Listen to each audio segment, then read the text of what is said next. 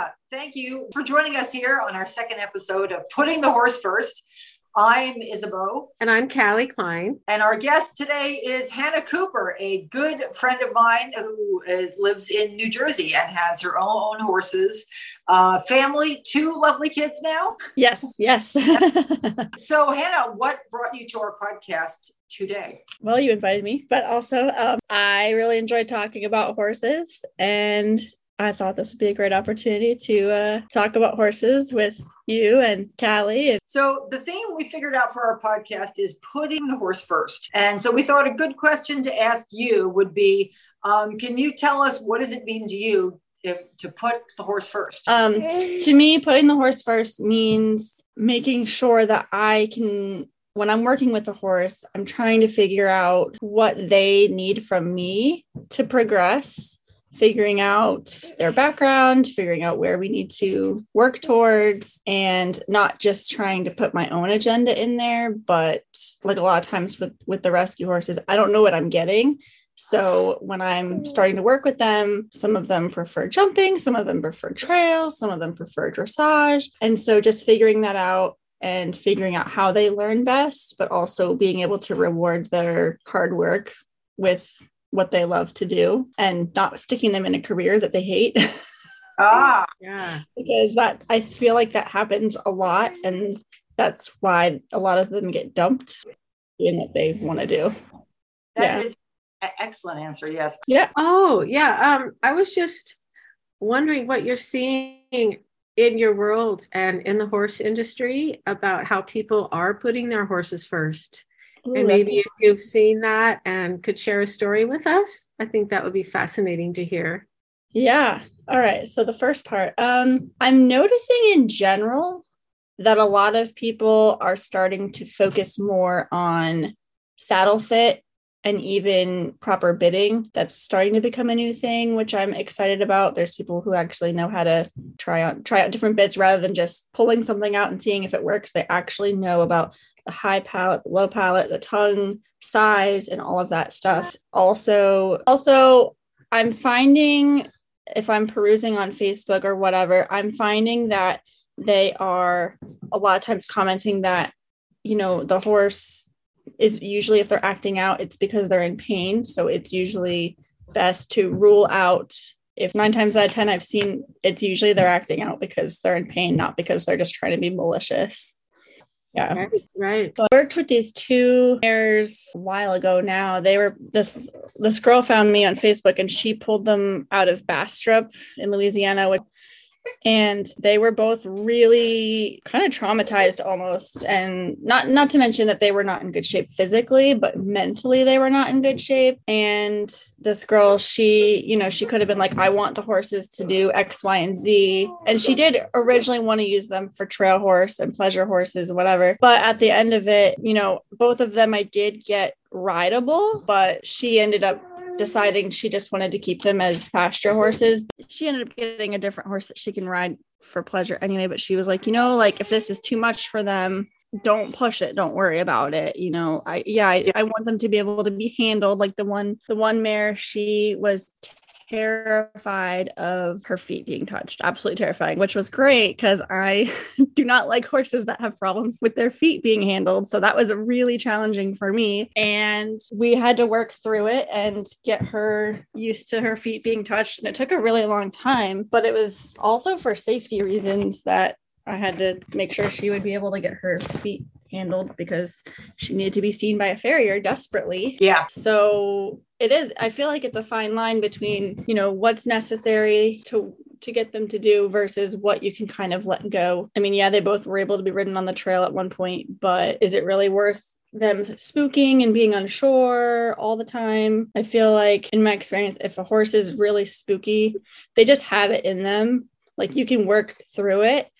I mean, like Isabeau, with Eli, he's kind of always been a spooky horse. And 15 years later now, which is crazy to me, he still will spook. But I know when it's coming because I've been working with him for so long. Yeah. But heaven forbid he ends up with someone else who doesn't understand him and gets mad at him and is like, oh, he's a bad horse. It's like, well, I can tell when it's coming. So I can work through it. But it's not something I can really change about him. I mean, yeah, he's on calming supplements, but yeah, it's just part of him, unfortunately. Yep, that is an extremely good point about putting the horse first, is knowing when you've come to a point of you've done as much as you can. And so having arrived at this place, what is going to be your plan now? And maybe it's just you've changed yourself as much as you can. You've changed your tack as much as you can. Mm-hmm. You maybe you had the kissing spine surgery, maybe, and the horse still has issues, but yes, even wanting to put the horse first, you and the horse are going to have to decide. You get to a point and, possibly this is as much as you can do. As the farriers complain a lot on social media, horses still is with feet. So knowing when to stop, knowing when putting the horse first means, I've kind of done as much as I can for right now, and I'm going to find a happy place where we can all take care of ourselves. Yeah, there's a lot of pressure on us, on owners and riders and trainers to get the horse to do the thing, jump the fence, get on the trailer, gain the weight. I paid this money, my client paid this money. So knowing when you've kind of come to that stopping point, where yes, we're putting the horse first is okay. I think I've done as much as I can for you, and we've gotten as far as we can get. That's exactly right. I mean, the other thing that came to my mind is being okay with letting them have time off too. Mm-hmm. I know, for example, with my mom and her mare, who is still in training because she keeps getting time off due to injuries or pregnancies or whatever. My mom's like, oh, I feel so bad for her. She's probably so bored. And I was like, I think she's she's probably fine. Like, she's just out in the field with her friends. Like, she doesn't really care. I mean, yeah, she likes being worked and have attention. There's a balance to that. You can do groundwork and whatever. But at the end of the day, if she's not being worked 6 days a week, she doesn't care. Yeah, no, and that's another really good point, is part of the reason why people fail to put the horse first is dealing with their own internal demons about, I really wanted to get my bronze medal. I really wanted to get, I really wanted to go Grand Prix. I really wanted to trail riding, go camping with my friends. Just dealing with your mental thing is, no, my horse does not have to get ridden 6 days a week, especially if it's out in the field for 18 hours a day with his friends. And maybe my horse does a change in one direction, but really can't do the change in the other direction. And why is it that I really want this animal to do this thing?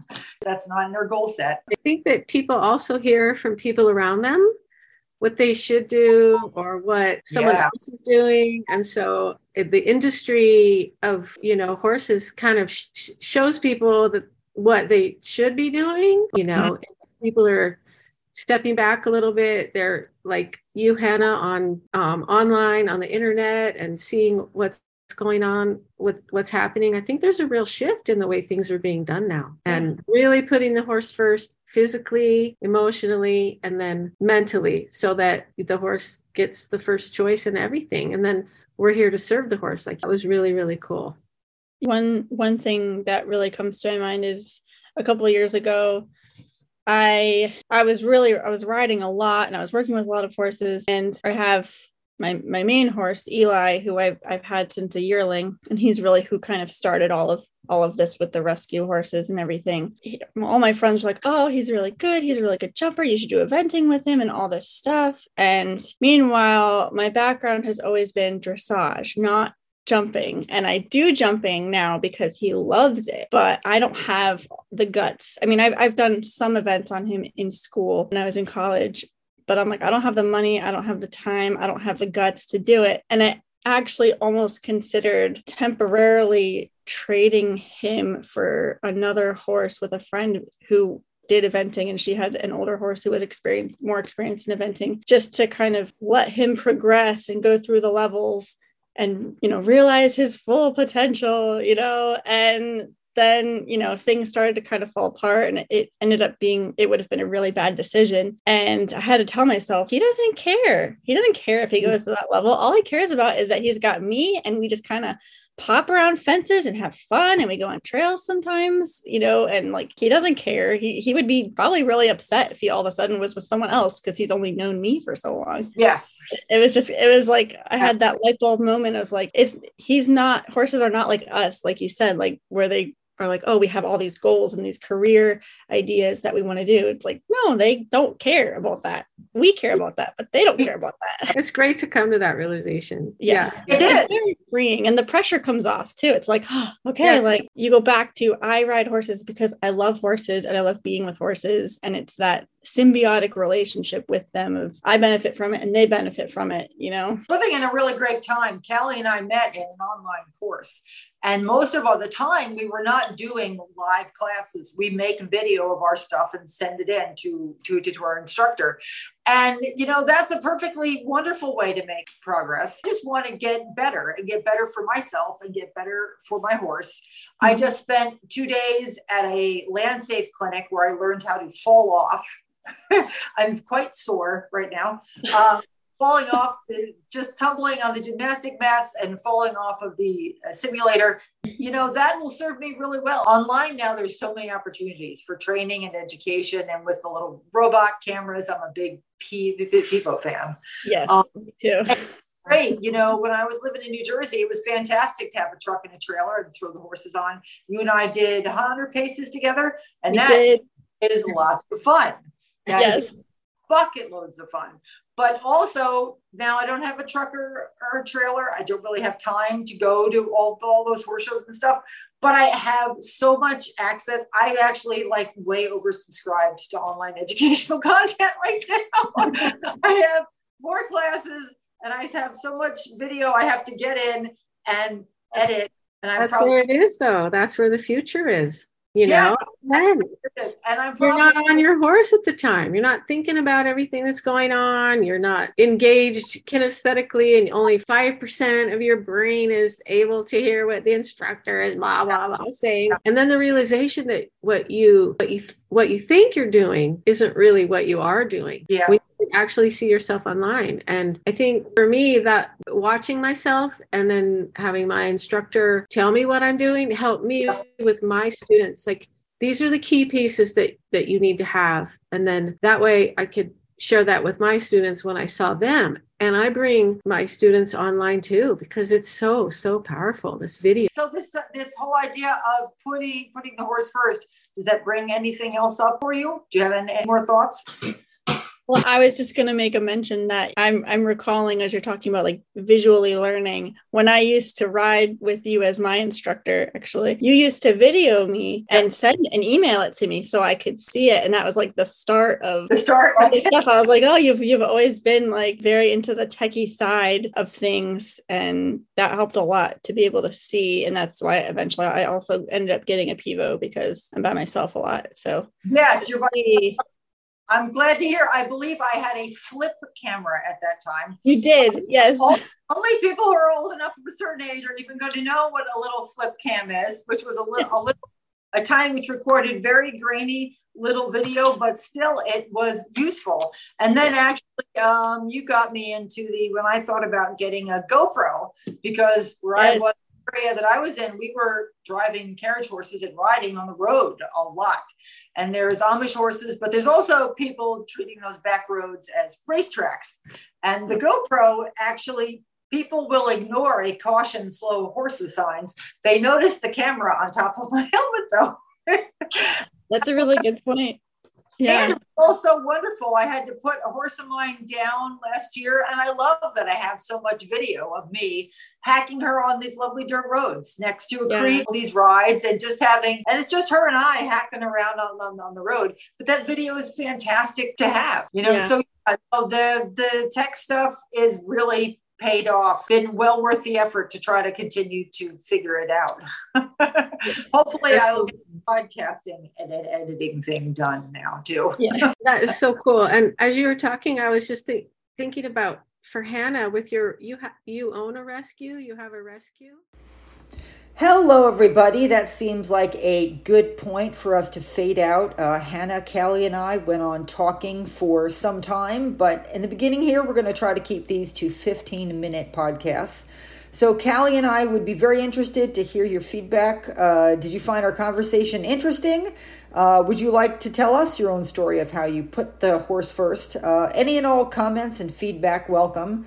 Shoot us an email at puttingthehorse first That's a number 1 with the letters ST, putting the horse first at gmail.com. If you're interested in giving us your feedback or you want to know more about what we do with training horses. So this was podcast number 2, and we'll catch you guys next time. Thank you so much for listening.